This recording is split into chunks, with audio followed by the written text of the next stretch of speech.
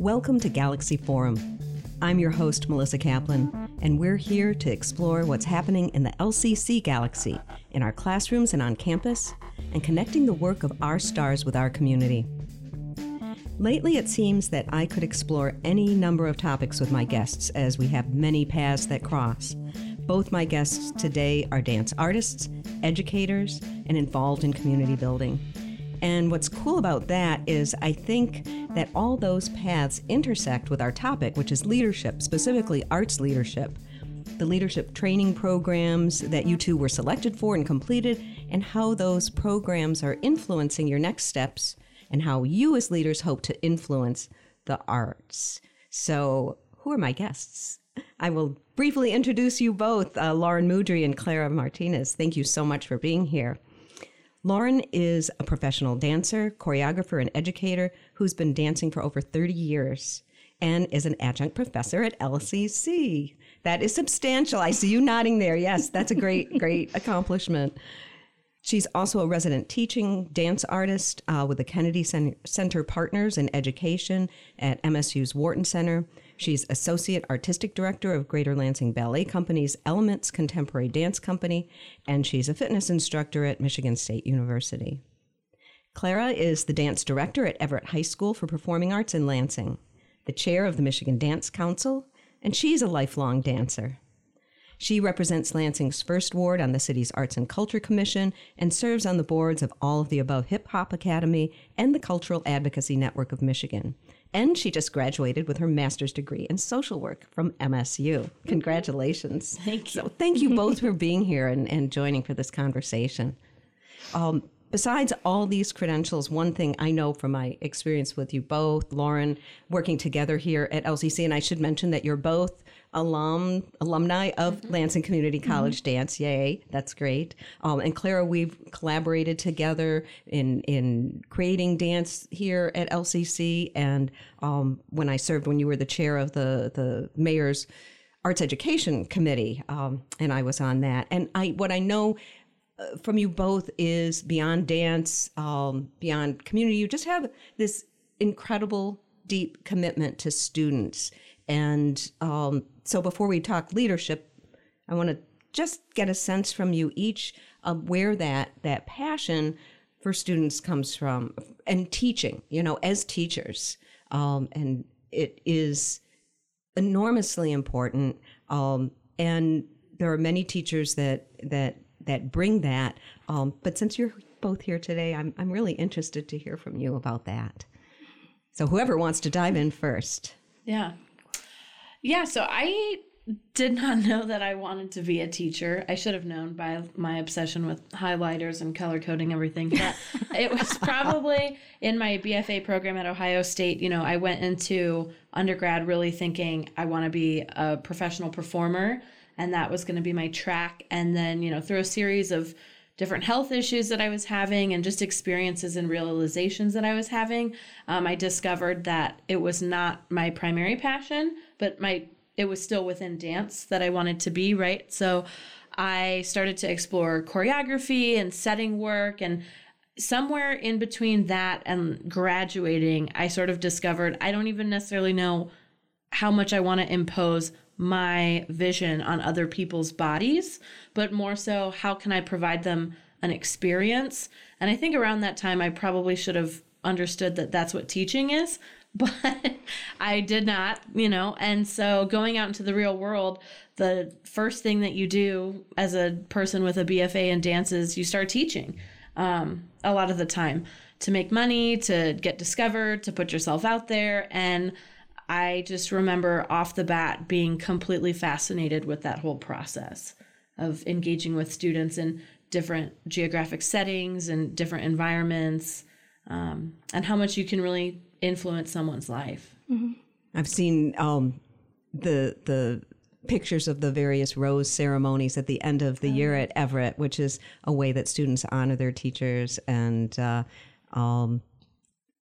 full of great appreciation and affection. So it's wonderful to see that and to hear how you came to be doing that. Lauren. It's kind of the same thing with Clara. It kind of happened all of a sudden. But looking back, I I think it was a teacher that I had when I was growing up, giving me that responsibility to kind of work side by side, especially with the younger kids. And that was it was a wonderful way to kind of see how dance, just not as a performer, but how the responsibility as a teacher in education was so important.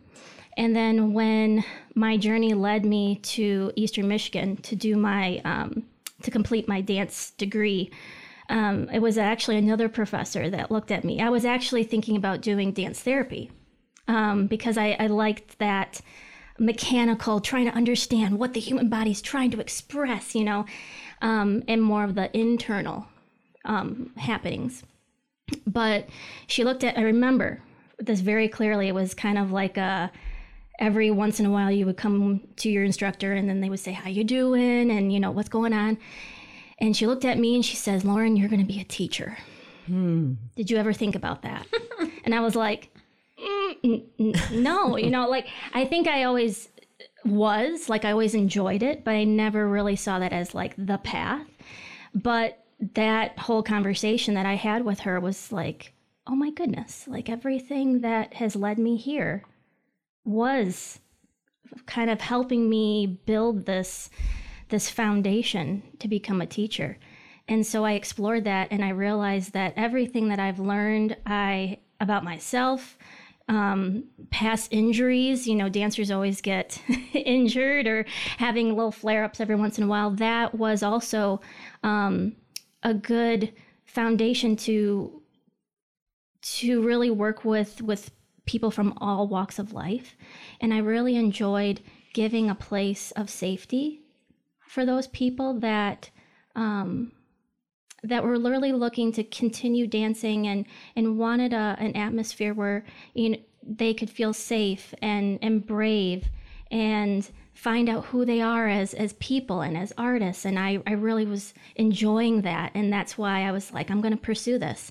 I really love when the light bulb goes off and seeing students from, it doesn't matter what age, 4 to adult, it's, if they've been struggling to overcome something or work on something and it happens, that was the moment that I love, is seeing that aha happen and being present to witness that moment. That is the most rewarding thing. And it's just a beautiful thing to watch as an educator.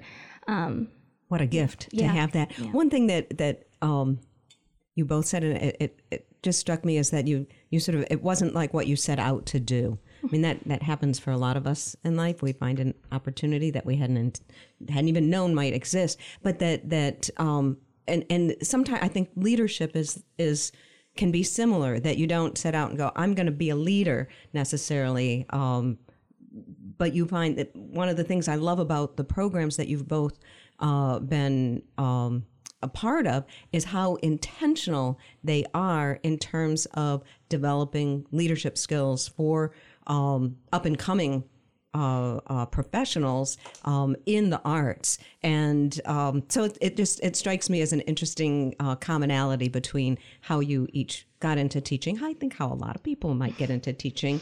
But fortunately for both of you, it sparked something incredible, and that in turn sparks your students. So these programs that you both were part of, the Michigan Arts and Culture Council's Rising Leaders programs. Mm-hmm. Clara, was it 21 to 22. And you 22 to 23 just completed that. Mm-hmm. And that's a statewide program. And then Clara, you are part of the inaugural cohort of the National Leaders of National Leaders of Color Fellowship mm-hmm. program, which is a brand new program. When I was studying and actually had an inclination to arts administration, there was nothing like that out there. I mean, it's been a decade or two. Yeah. And but this is tremendous. So I want to know about these programs, what they entail. Lauren, if you could start and tell us a little bit about Michigan Arts and Culture Council's Rising Leaders program. Absolutely. It's a rigorous and interactive personal development initiative. It's all about the advancement of Michigan arts and leaders, and designed by the MACC and Partners in Performance. MACC, that's the Michigan Arts and Culture Council. Yep. Much easier to say than the whole thing that I keep almost stumbling on. And the program is, without sounding too cliche, life-changing. Really? It is. Back in, 2022, I always like going in to programs just to advance, increase knowledge or, meet wonderful people. And I think with the pandemic, all of that kind of stopped. So I was really needing some type of, or I was craving, I guess. And so I would ask my fellow colleagues, is there anything out there that you would recommend? Because I'm looking for something and I don't know what it is. Mm-hmm. And Clara was one of the people that I talked to, and a fellow colleague, and they were like, Rising Leaders Program, definitely. Like, I think you should put yourself in and see if they'll accept you and just go for it. So is it a competitive process?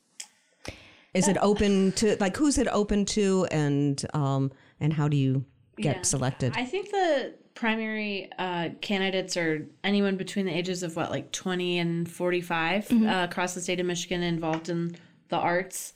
So, I mean, it's statewide open to apply. And usually my cohort had 12 people, and I know Lawrence had 16. So I'd say it's pretty selective. And how long does the program last? What does it involve? Are you are they workshops or how does it? There are 3 intensives that go throughout the year. So the first one for us, I don't know about, but it was October, January, and then in April. Mm-hmm. And so they kind of are spread out. And I will say this, that my whole core would agree with this, is that it always came at a wonderful time. How so?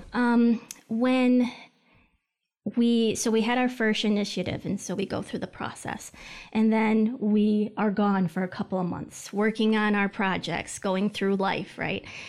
But all of us would always come back to the next intensive and say, I really needed this at this moment. Something was happening back home with work, family, whatever it was, and I just needed a time to stop, pause, and reflect. And the intensives, I felt, were an opportunity for us to really pause, because we don't usually get that when we're constantly in our own habitats, right? So it always came at a very awesome time. And they all had something different to offer. And I truly believe that everything happens at the opportune time, even though sometimes you want things to happen when you want them to. But it just made the experience even more profound. And the bond that you get with the people that you're working with in these intensives, and even the leaders that are leading these intensives, I can't even put into words the experience that you are left with. I was incredibly sad for the last intensive to end, because I thought it was so moving in so many ways, and I learned that I am capable of so much more than I realized, and that a lot of the things that I was told were weaknesses were actually armor, and how powerful those are. And that gave me the gas to really just be like, okay, you know what?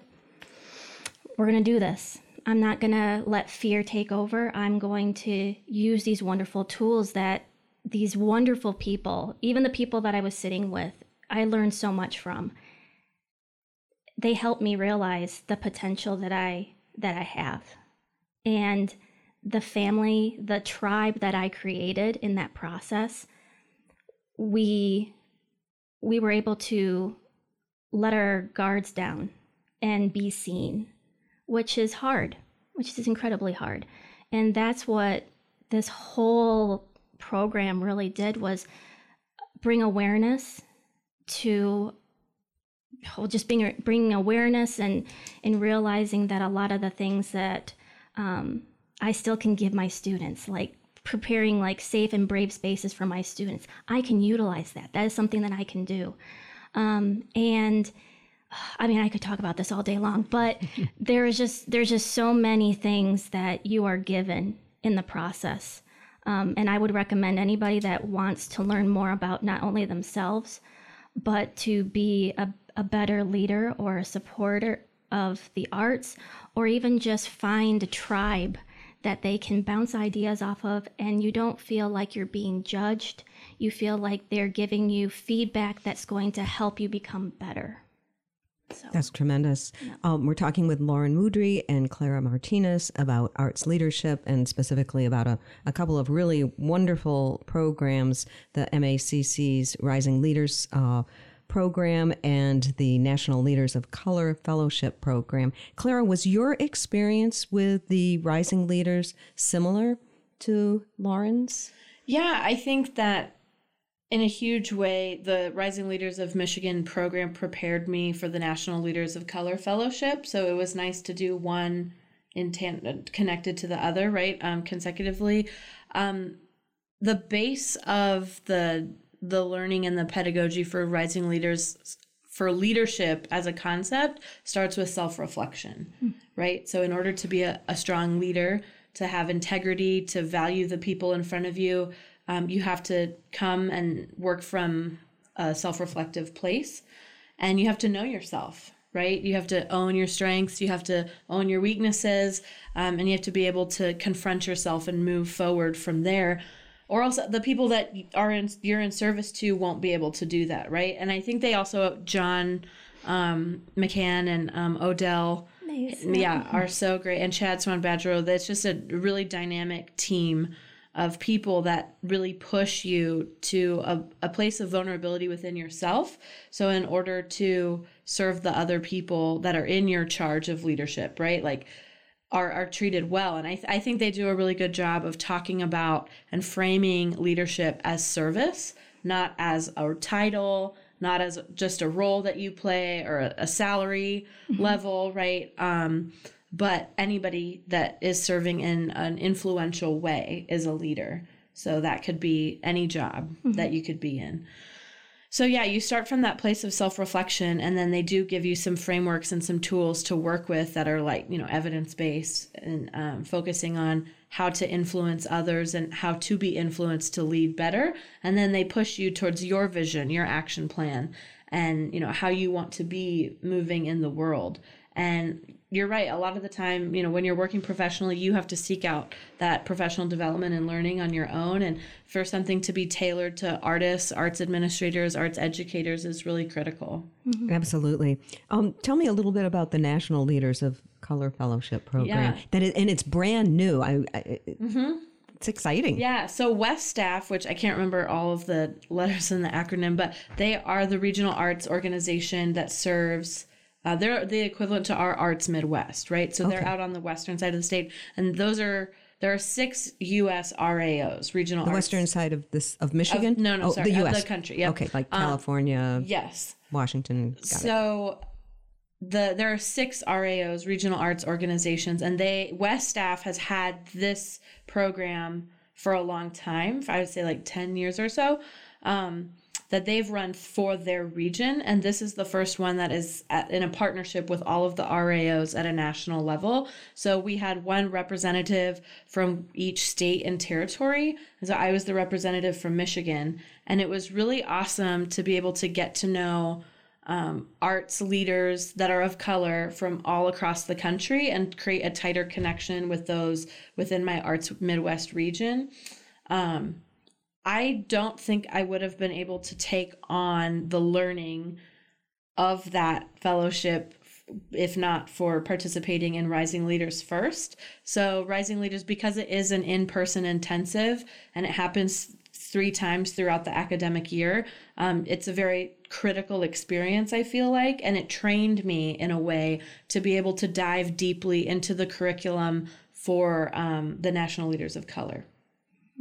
I can see how that would work. That's and I'm also thinking in my mind, you're working on your master's degree at the same time and working full time and da da da da da. So I have a lot of laundry to do. Let's just say that. Laundry, what's that? So I want to spend the rest of our time together talking with you about learning how what you've learned, how you see that, you taking that forward, and how that's going to influence you as professionals, and how you want to use that. What do you want to, you mentioned something about creating a plan. I don't remember if it was you, Clara, or Laura, but that was part of what you have to do is creating kind of a vision.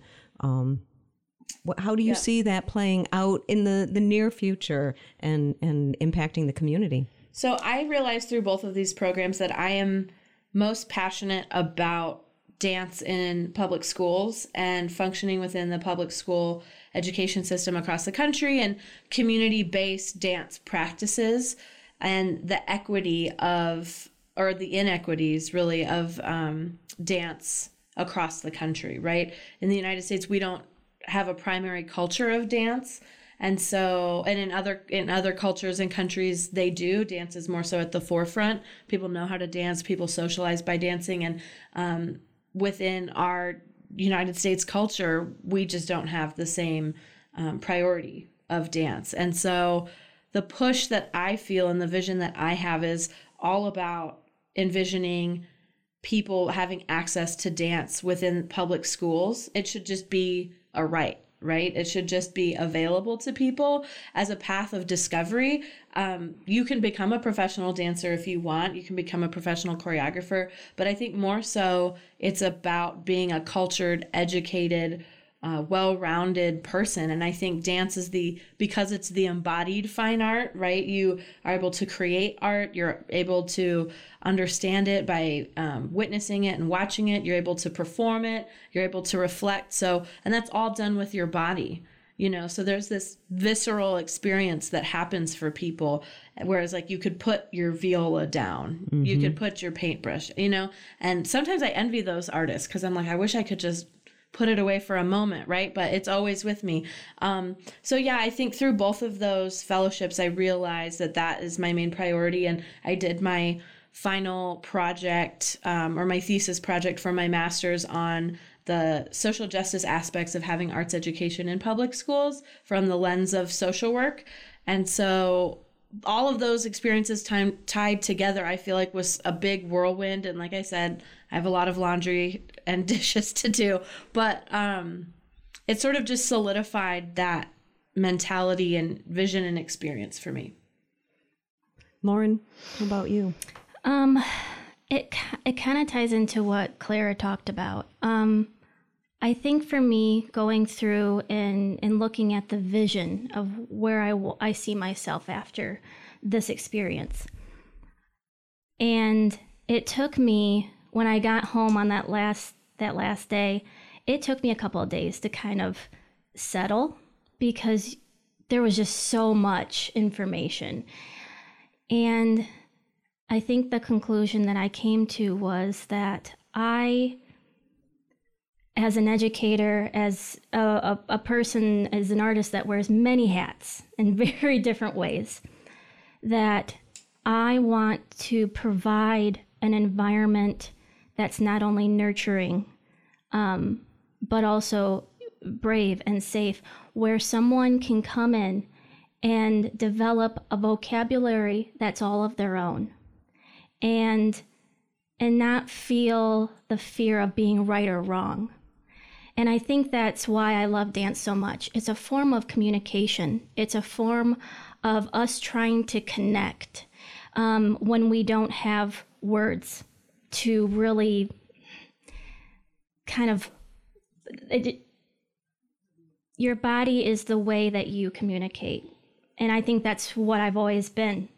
Since I was little, it was a way for me to feel accepted and feeling like this is something great and it makes me feel good and I can express my feelings and I want to provide that environment for those people that feel they aren't heard, and nurturing them in a creative way where they can feel powerful.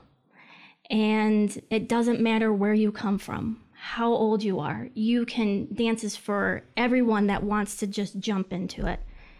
And as an educator, trying to make sure that the being brave and becoming a more reflective practitioner after this experience is making me more aware and see people in a different way, and more of a, was trying to figure out a good word, trying to connect with them on a level where I see you. And it's going to be messy and complicated, but I'm here whenever you need me. Have fun, get messy is always something that I say with my students, because I think it's important. Yeah. And the things that I've learned are just, I'm a much better listener, because I always felt like I was a good listener when someone needed me. But listening comes in very different ways. And I think as a dancer, you have to listen to how someone's using their body and how they're expressing their thoughts, and maybe giving them space to figure that out. And it's a way to not only evolve as an educator, but helping your students evolve as people. That's really powerful. And it's interesting, you both talked about the self-reflection, how that's an essential part of this training, and how, Lauren, I think you said tribe, you used the word tribe, but how also being in contact, Clara, with arts leaders from around the country, how there's a certain validation that you get. And I love what I'm hearing from both of you. Both will continue in teaching, but to really use these tools in the classroom and to further those opportunities within the educational systems, whichever systems you're working in. What a great program, or great programs these are, and how fortunate that you're both here in the Lansing area. I hate to cut us off, but I think we are just about out of time. So I want to thank you both, Lauren Moudry and Clara Martinez, for joining today. It's so valuable and so important, and really grateful that those programs exist and that you've both been able to participate. And thank you, our listeners, for tuning in. To connect with me or our guests, visit lccconnect.org, where you will find this information in the notes for this episode. You'll also find other episodes of Galaxy Forum and all the LCC Connect programming. Special thanks to our technical producer today, Lane Ingram, and to Andy Callis for composing our theme music. I'm Melissa Kaplan, and this is Galaxy Forum on LCC Connect.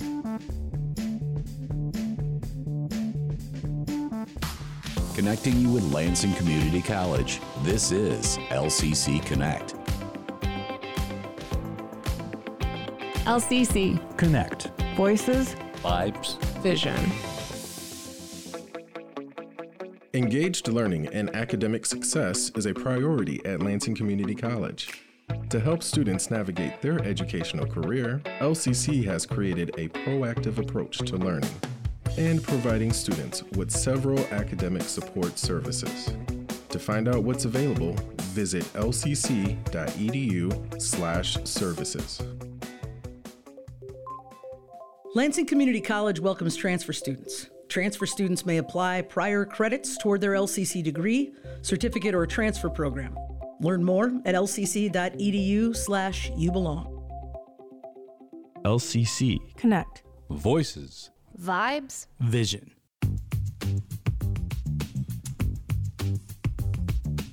Welcome to Community Combos, a podcast and radio program from LCC Connect with conversations about what's happening in Lansing and around mid-Michigan. And welcome once again to the Convo. My name is Dedelian, and in the studio with me today is a man who wears many, many hats. He is a community activist, and of course, he is the president of the Michigan Institute for Contemporary Art. Terry, welcome to the show. Hey, glad to be here again. And of course, we are at that time of the year, probably one of Lansing's most favorite things and longest running festivals. I mean, I don't know if it's the longest, but it's definitely one of the longest running, isn't it? You know, if I check into that, we started in 1995. So it could be. It's been quite a while, yeah. Jazz Fest is what we're talking about, of course. Jazz Fest Michigan taking place this year for the first week of our first weekend of August. I don't know whether to call it a week or a weekend because we're talking both, aren't we? We are. Well, this year we're starting. We've added something new. We're starting Wednesday. It used to be a 2-day event and 3-day. Now it's 4 days. So we kick off Wednesday night with Anthony Stanko. It's an incredible all-star band. Includes Rodney Whitaker, Randy Napoleon, and others. We're going to kick that off at Urban Beat. So that's a big change. That's a nice lineup right there already. And that's the very first night? Yep, that's our kickoff. That's awesome. So tell me a little bit. First of all, let's get into the gist of why you do this each and every year. So the nonprofit Michigan Institute for Contemporary Art's mission has been, from the beginning to catalyze community transformation by providing quality arts programming. So we, create spaces through festivals, through the art gallery, et cetera, to bring people together so that they can meet old friends, make new friends, and in an arts context, have conversations and work together to build our community. That's what we're about. Very good. And like you said, we've kind of extended it from 2 nights to 3 nights to 4 now. You just like making yourself some extra work, don't you? Yeah, there's that. But, the first 2 nights are manageable. They're inside Urban Beat. Sure. So we have a great sound system there. The bands are treated well, and there'll be great kickoff events. The fundraiser Thursday night is for the Lawrence Low Leathers Foundation. But we have some great talent lined up for this entire festival. And I saw you had some of the fun acts in there, and by that I mean getting a chance to kind of watch some of the kids playing a little bit too. Who do we have lined up in that area? School of Rock, I know, is on there. School of Rock has been part of our thing for a while now. We have a couple young musicians. They're actually at MSU Jazz Studies program. Max Gage Trio, Ruben Stump Trio are going to be performing at the events and as part of the Afterglows as well. Yeah. Yeah, we talked about the Urban Beat, of course, that being part of it. But as the years have changed, this has been going on since '95. Kind of the location, in some ways, has sort of changed. Oh, yeah. Explain what we're going to be looking at this year. Well, I think when we first started doing it, we actually were doing some of the festival in the parking lot, Lot 56. And then on Turner Street, we'd close that down, and people were saying, well, where do we park? So we said, well, we've got a parking lot. Why don't we let people park in the parking lot, and we'll move the festival? So we closed down the street more. We have 2 stages on Turner Street. Mm-hmm. We opened up another stage we call the River Stage, which is behind Urban Beat. Thanks to Ferguson Development, they let us use that lot. So it's a great stage, nice intimate stage. And then inside Urban Beat. So that gives us 4 stages, which... it's probably enough. Yeah, it is quite enough, actually. But I do like the fact that you got the River Stage now because it does kind of lend itself to, I don't know, kind of be able to switch from one act to the other a lot quicker and easier because, you can overlap a little bit. Right. Whereas in years past, if you had that overlap, it would just sound like cacophony in the middle of the festival. Well, and some of what we do is intentional, like... we stop one stage and have another stage start up. It kind of forces people to not just go sit down, take a spot, and stay there the whole time. You have to move to hear another band, and that's a good thing because now you bump into somebody. I mean, figuratively, literally, and that's a good thing. So then you meet people that way. Well, and you're talking about walking around, and it's a little bit different now because now we got the social district. Oh yeah, as well, that's right? big. That's big. The social district. So now people can buy adult beverages in a properly labeled cup, and they can walk around anywhere. They don't have to stay confined in a fenced-in area. So that's another bonus. It really has been a boon to the area as well. If people wanted to get, say, T-shirts and posters, they can do that, can't they? We're going to have all in there. We'll have vintage shirts as well as this year's, Jazz Fest shirt, and yeah. Do you usually have those available in Micah, or do you have them out on the street? I believe this year we're doing them in a separate booth. So there'll be a booth on the street. Probably, I think they're right at the entryway. So you come in the north side and you pick up your ticket, your wristband, your drink tickets, and you can buy a T-shirt. What exactly does the ticket get a person?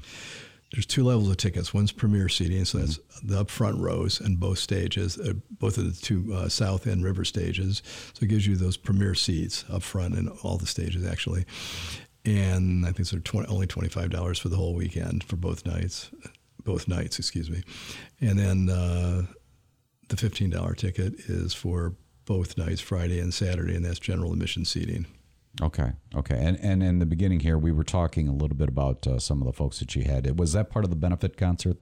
We have the Ashton Moore organization performing that night. Ruben Stump and Tom Duffel performing that night, and that's for the Lawrence Low Leathers Foundation. That is Thursday night, and we're asking a donation that night. That was Thursday. $35. Yeah. Okay. Yeah. Okay. So the other thing I forgot to mention about or ask about with the tickets is, what if somebody wanted to grab some ahead of time? What do they do? Where do they go? They can go online. So there's it's a mouthful. But if they go to the Micah website, but it's bit.ly/myjazzfest23, because it's not that bad, and you can go online and buy your ticket through brown paper tickets. So you can get it easily. Yeah, so you could pop on the Michigan Institute for Contemporary Arts website and then go from there, right? Yep. Probably the easier way to do it, I think. Well, there or show up and you'll get in. You got some beautiful artwork on this year's poster. We do. That was by actually an aunt of mine from the 40s, Alma Marino, but she did it in the 30s or 40s. It's a little bit reminiscent of, I want to say Juan Gris. Yeah, it's Cubist. It's the Cubist influence. It's got that vibe, yeah. I like it. It's good stuff. We also have some great talent this year. James Carter Quartet with Lady Champagne. And James Carter is a phenomenal musician out of Detroit. T-Bone Paxton and the Old Town Stompers. We did something unique last year with them. They did a show at Urban Beat, a speakeasy show, and he put together a 1920s only song era band, jazz. He had a couple horns, 2 guitars, trombone, and singing. Okay. No drum, no bass, and he's putting together a unique sound. Really was phenomenal, but they were all Prohibition era songs. So that's what he's got on tap. And he's part of the Planet D Nonet band. That sounds really cool. They're just phenomenal. Ami Amarete Quartet. She's out of Chile. I think she's in Port Yarn now, but she's a phenomenal singer and artist. We have the Lansing Big Band, who I can't even remember the last time they played. So we have a big band. Michael Deese is getting some. I think he's top of the jazz charts right now. All right. Always like a variety of styles of jazz at Jazz Fest as well. What about volunteers? Are you still in need of that? Always need, but we never have too many volunteers. It was kind of a rhetorical question, but Yep. And they can do it by going to the website, misharts.org, MICHARTS.org, or call 371-4600 and volunteer. And just to add a little incentive, what is the incentive? You get a T-shirt, a meal, and a soda or water as part of the package. Okay. Plus, you get to hear great music and help everybody out in the community.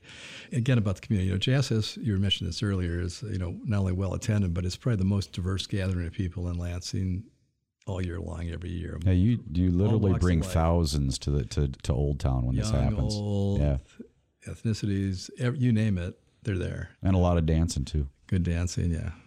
Always nice. Again, the website, you can just look up Michigan Institute for Contemporary Art. That's probably the easiest and best way to do it. You could also look up Jazz Fest Michigan. Terry, president of the Michigan Institute for Contemporary Art. Appreciate you coming in and talking with us a little bit about Jazz Fest. Thank you. See you there. You've been listening to Community Combos, a program from LCC Connect with conversations about what's happening in our community. To listen to this episode on demand, visit us at lccconnect.org or find us on your favorite podcast platform. If you or someone you know would like to be a guest on Community Combos, email us lcc-connect@lcc.edu. And thanks for joining The Combo. This is LCC Connect. Voices. Vibes. Vision. K-12 Operations at Lansing Community College is a proud collaborator of the Lansing Promise Scholarship, offering graduating high school seniors who live within the Lansing School District and attend a high school within district boundaries an opportunity to attend LCC. The scholarship offers 65 credits over the course of 4 years from high school graduation. For more information on the Lansing Promise Scholarship at LCC, please visit lcc.edu/hope.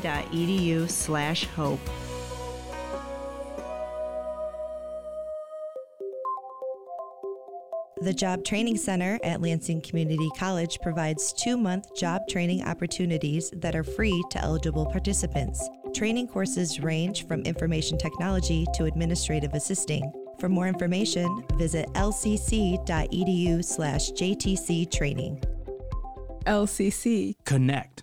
Voices. Vibes. Vision. This is Melissa Ford-Lucken. Rosalie Petrowski. Susan, Seraph, and Jess. Editors for the Washington Square Review. Washington Square On Air showcases the poetry and fiction of the latest edition of LCC's literary journal, the Washington Square Review, read by the poets, authors, and editors themselves. Expect the unexpected as our contributors express experience and fantasy with humor, imagination, poetic license, irony, and passion. If you love language at its most original, please join us in our audio town square to celebrate a community of writers spanning from around the world to Lansing.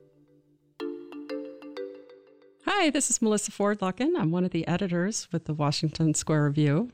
I'm here with Kevin Brown today. His story is one of the ones that's featured in our journal.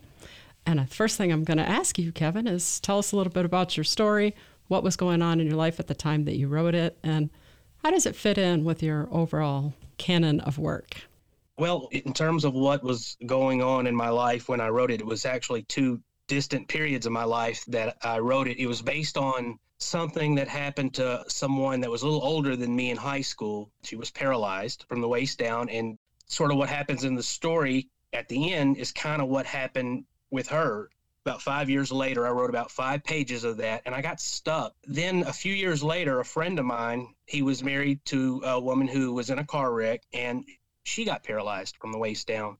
And then he slowly started to slip away from her, like stop having anything to do with her. It's like it just changed everything for them. And that second part came about 12 or 13 years after the first 5 or 6 pages of the story. And then when I started writing my first novel, which I just completed, to take a break from the voice that I was in, I sat down and that first few pages, the second part of the story that I told you about with my friend had happened, and it just sort of fit. It's like the two just went together in a weird sort of way. It came very quickly within a couple of days after that. So about 12 or 13 years and a couple of days I was able to write it. So you think it was the work in the novel that stirred something loose in your imagination that helped you bridge the two pieces together? When I wrote the first few pages, something happened in my life where I stopped writing. I just stopped for the 12 years or whatever. I just did not touch anything. I just stopped. And then one day when I wanted to start writing this novel, it just kind of came back. I was never going to write again. My plan was to be done with it. I just sat down and I wrote a page of this novel, and everything started to come back. I never wanted to stop writing. It just was pouring out of me. Everything was new and fresh, and my love had sort of rekindled for it again. So you say that there's 12 years when you really didn't write anything at all? No. Did you have a different creative outlet? No. I had a sort of a tragedy type thing in my life that happened, and anything I do, I go like headlong into it, and I was just going to basically destroy myself. I had gone on that bender where I wasn't going to be around to write anymore anyway. I was going to die drinking. That's what my plan was. But when I stopped, well, then it all came back, and I kind of had to learn to write again. Did that help you come up with new ways of writing since you were relearning it? Did it spark new voices, new perspectives in the writing? It did. I came to writing late. I hadn't even read a book my first year of college. Where I grew up, I didn't know of any libraries, and I didn't have any books, so I hadn't even read a full book other than what was in like high school. Tell us a little bit about where you grew up. I grew up in several places, but Memphis is, and then there was a place in Texas that I moved to. It was just kind of skipping around, but we were always very poor. And, I played guitar and stuff in bands, and I would write songs. People would ask me, have you read this guy or this guy? And I hadn't even heard of them. So how did you get started then? How did you get started writing? My first year in college, one night I kind of got up and wrote a little one-act Christmas play that some people really liked, and it was really bad. But the way I learned storytelling was orally. My dad is the best liar on the planet. I'll be with him when something happens, and then an hour later he's telling what happened, and he'll tell it completely the way it didn't happen, but he was trying to get reactions. And then I learned editing through the way he would tell it the next time, because he would leave out the stuff that didn't get a laugh and then amplify the stuff that did. So I began writing stories like you talk, basically, with no rules. I would be jumping from first person to second to third. And so when you read this story, it is completely different, the voice, than what the novel is. How long into your writing career was it until you decided to submit things and see about getting published? I didn't even know that was a thing until like the first several months until I got into an undergrad writing class. And I won an undergrad award. They wanted us to submit a story, and I did, and it won an award. And then they start teaching me how to do it. I didn't know what a cover letter was. I didn't know where to look. And then it was just a few months, and then I won a competition, like a writing contest. And that was my first publication. And then from then on, I learned how to do it. So tell us a little bit about the class that you took. Was that a creative writing class? It was. I was a marketing major and an English minor, and took a little writing class. And then after that class, I flipped my major and minor, and I became an English major and a marketing minor. So it sounds like taking that writing class was probably the first formal education you had on the so-called rules that you were talking about. Were there other ways that you learned the rules, like what you were supposed to do and what you weren't supposed to do?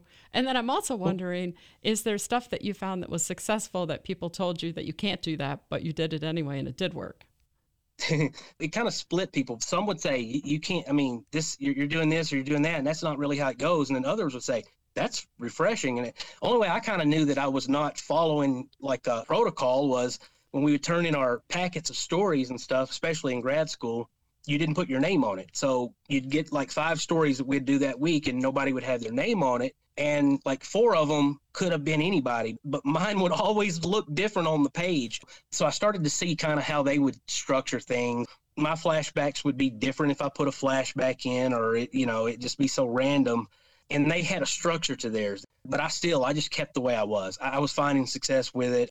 Even like I played guitar, I didn't read music. I just learned by rewinding a cassette over and over. So I just kind of did that same thing with writing. I just swung at the heavy bag and saw what I could do. So you finished your undergrad with the minor in marketing. Your undergrad is in English, and then you went and got an MFA. Was there a space between the undergrad graduation and applying to the MFA? No, there was none. I applied to several.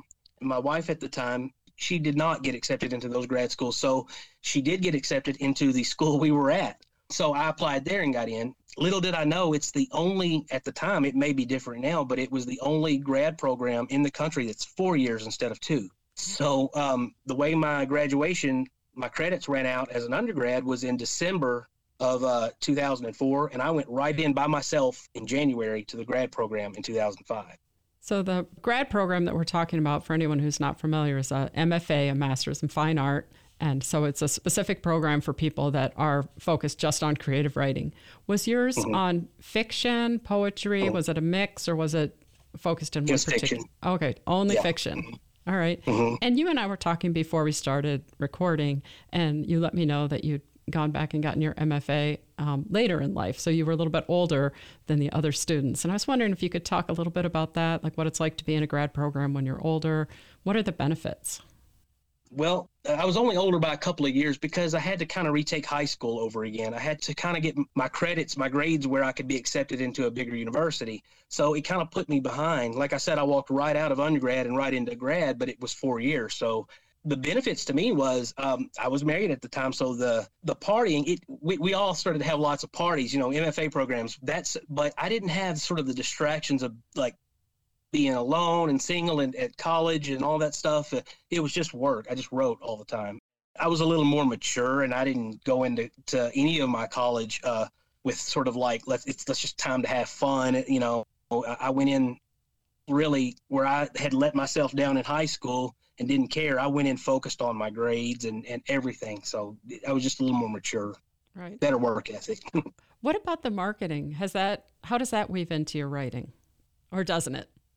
I have a guy who lives in D.C. He used to be in a writer's group with me. He helps me with marketing myself because I was really good at business and marketing and stuff. And it was one of my professors who guided me into that, just as one of my professors later guided me into writing, telling me I should pursue that. So I was very good at learning about marketing and everything. But when it comes to like marketing myself or in my work, I'm not very good at it. And I have a guy who kind of helps me like stay on track of even trying to do that. Now that I write, that's all I do. Okay, that's interesting because there are a lot of different ways to handle marketing and marketing yourself as a published author, because you have quite an extensive list of publications. Are there any that stand out to you as personal favorites? projects that you are especially connected to? In terms of like literary publications and stuff like that? Yeah. Or I know you also had a movie, you have television. Yes. Those were great, and they kind of like get the most attention. But in terms of like satisfying or rewarding, it could be the littlest. Being asked to do an interview is going to be one of them, because I've never been asked that. But in that 12 years where I quit writing, this editor it's called the Canary Press in Australia. She emailed me several times, and I never answered my email. And one day I just caught it, and she said, please get back with me. And she said, we're one of the bigger literary journals over here, and I read a story of yours about 5 years ago, and it just hit me. This story has stayed with me, and I just wanted to reach out and find you and see if we could republish it. Like, that came in the middle of me never wanting to write again, but it's like it was still there. Something was still there, because there's this lady on the other side of the rock trying to reach out to me of a story she'd read 5 years ago and wanting to reprint it. Like that, it stands out to me as something rewarding and big. And a couple of fellowships I won that were really big, that kind of came when I needed them the most and stuff like that. The film was interesting because I got hired to do the film based on that short story that I won an award with as an undergrad. Tell us a little background about the film. It's called Living Dark. It's a thriller horror film, and it's sort of set in caves. I was in a film class, and it was on a Wednesday night, storming really badly. It was like a 3-hour class, and we had to take a test for the first half of the class, and you sit out in the hall and wait for everybody to finish and then come back in for the second half of the class. And this guy started talking to me out in the hall, and we were talking about movies because we were in a film class. I told him about me writing and stuff. He said, there's this guy you really have to meet. He's a director. And after that class, we drove in the storm to his house, and we sat and we talked about films up until like 2 a.m, something like that. And I told him I had that story in my car, and he said he wanted to read it. And I went out and I got it and gave it to him. And I went back home, went to bed. And when I woke up, there was like 22 messages on my phone where he kept sending me stuff over and over and said, you're going to write this movie. You're the writer. So that's how that started. And then they shot it, shopped around at film festivals, and won a couple of little awards. And then it was bought by a film company, and it came out. We shot it in 2006, and I think they finally came out sometime around 2013 or something like that. It's not my proudest moment. It is what it is, a little B horror movie. I mean, but it was fun. I didn't have any of the software to format a script. I had never read a script, so I didn't know what I was doing, just like everything. And I just sort of just went at it. And so it was a unique experience, but it also, once you hand over your work, it's out of your hands. And I like to, either sail the ship and be the man sailing it, or be the one going down with it if it's no good. And I just had to give it away and let the chips fall where they may. So the writing process for that, how would you compare it to writing a book? It was a lot faster because we had to get so many pages a day. I mean, it had to be 15 pages a day, so perfection was out the window. It kind of taught me to let go of things and put the best you can out there and keep going. About 15 chapters into my second novel now, and it's really slow going. But my first novel, it just poured out. So it was almost as fast as the screenplay. So it just taught me to get the surface of the water first and then worry about the depth. Don't try to think too deep. Just get it out there, and then you can get the depth later. So you said it came from a short story that you had. Was it hard to let go of any pieces of the short story, or did you find that you were able to incorporate everything from the story into the script? Well, the movie was not my story. He just read my story and wanted me as the writer. The story he had already he was going to do. Like, they had an idea. They didn't have a script. Okay. So once he said I was going to write it, then we started sitting down and like breaking the story, like trying to come up with the characters and everything in it. My short story was just a sample of how I write and stuff. They even later bought that short story, the rights to it, and we were going to turn it into a screenplay, but funding and everything like that, so it just didn't happen. But so what are you working on right now? My second novel. Right now, I'm just calling it The Lion in the Wine.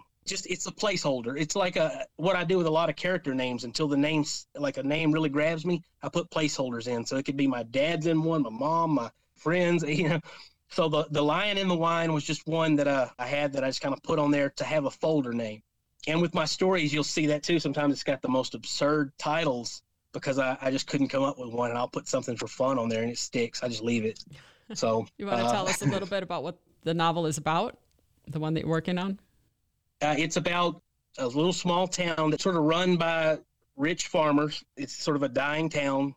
And years ago in the 1920, 1919, there was something really bad happened that pitted several of the townspeople against each other.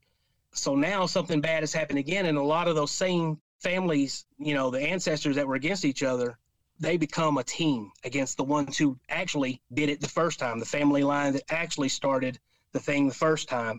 It's sort of like how lies and propaganda will pit people against each other to redirect attention from what this group is doing to get greedy and to keep things the way they are, to manipulate. Well, this time something's happened where that doesn't work. And who used to be the enemies, now they are the team.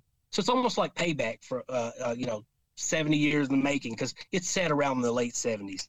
I never really give a date or a time period to any of my stories or anything. Like my first novel, it's in 1991, but I never said it. I just put it's the year that Nirvana gets popular. So by that, people will get about what year it is. So I never really put a time. I don't put ages on people. Like in the story that you guys took, there's no age, but you get time passing and stuff. And I just try to do things a little bit differently than what I've read before. Yeah, our story definitely has some pop culture references that, readers could clue into. And if they aren't familiar with those particular references, it doesn't take away from the story at all. They would get the sense that was a thing, and, that it works that way. If somebody was new to you and they wanted to read one or two of your works, what one or two would you suggest they start with? Of course, the one that's in our journal would be one of them. Yeah, but in addition to those, it's kind of weird because I have to remember that one's in my group of stories now because it wasn't for so long. There's one that I did it in 2004 called One Life, and my wife was from Hong Kong, and I went over there with her right after our wedding around the time of SARS. So everybody was wearing masks. So now when you look back at this, I'm talking about, and it's like years ahead of the coronavirus that we've come to know and loathe. But yeah, I was talking about a guy whose wife died of SARS in Hong Kong, and he goes back and he is literally going around in these crowded areas and scraping surfaces and licking germs, trying to die of SARS so he can, however he dies, he's in the same afterlife as her, because in her belief, if you die the same way, you go to the same afterlife. So he's trying to die of SARS. And then another one called Birthday Licks, about a kid who was when his mom had tried to have him aborted and it didn't take, and he came out missing one arm, but she died in childbirth. And every year on his birthday, his dad blames him and gives him birthday licks. He tortures him in some way. And it's after he's actually gotten revenge on his father, and he's in a police station and he's being asked all these questions, and he's trying to, out of guilt, trying to show that he's guilty so he can go to jail for the rest of his life. And she's telling him, it's like a reverse interrogation, basically saying, you didn't do anything wrong. They've seen the pictures of these birthday licks and all these fractured bones and burns and cuts and stuff. And it's just him trying to come to grips with the guilt he feels of what's happened. That one was taken by a place that was raising money for child abuse. And they really told me that they sat around a big table when they read it, and they were, crying and stuff. And so that one was one that I was very proud of. It's definitely a lot for people to think about and reflect on with those intense, darker themes, for sure. Mm-hmm. Mm-hmm. Any last thoughts that you have for us? And if you want to invite people to follow you on social media or mention your website? Yes, the website it's kevinnovalina.com. I'm in the process of changing my last name from Brown to Novalina, Nova being my second daughter and Lena being my first. And it's also a town I used in my first book. So I'm changing my last name to Novalina. So it's kevinnovalina.com is my website. And then Kevin Novalina on Twitter. I've only sent one tweet. And an author that I tweeted about actually joined me or follows me or whatever it's called and liked it. So that was kind of neat. I just, like I said, I'm not very good at marketing. And this is the guy in DC sort of pushing me to get out of my comfort zone and just. Let's hope that some people listening will come and find you on Twitter and follow you. That'd be great. I mean, and I'm open to anybody ever wants to ask questions or anything. Like, I'm not the brightest at what we're talking about, but I know I've got a lot of experience. And, I do a writers group now, and people in my group, they wanted to get published, and I had been publishing a lot. So they wanted to join me in a group, and they've all started to publish and win awards and stuff. So I'll give the best advice I can on stuff. I know it's when I started, I always wanted to ask that kind of thing, and nobody wanted to ever talk about it. So, all right, that's beautiful. And now people know they can come find you on Twitter and ask you questions, and you'll be happy to answer them. I'll give it my best. Awesome. Well, thanks a lot for joining us today and for chatting. And we wish you well, and hope that you'll send us some more stuff. Absolutely. Thank you so much. This was great. Thank you for listening to our talented poets and authors. Until next time, this has been Washington Square On Air, where we showcase selections from Lansing Community College's literary journal, The Washington Square Review, a publication featuring writers from the Great Lakes State, across the nation, and around the world. To find out more about the Washington Square Review, visit lcc.edu/WSR. We hope you enjoyed listening as much as we enjoyed sharing.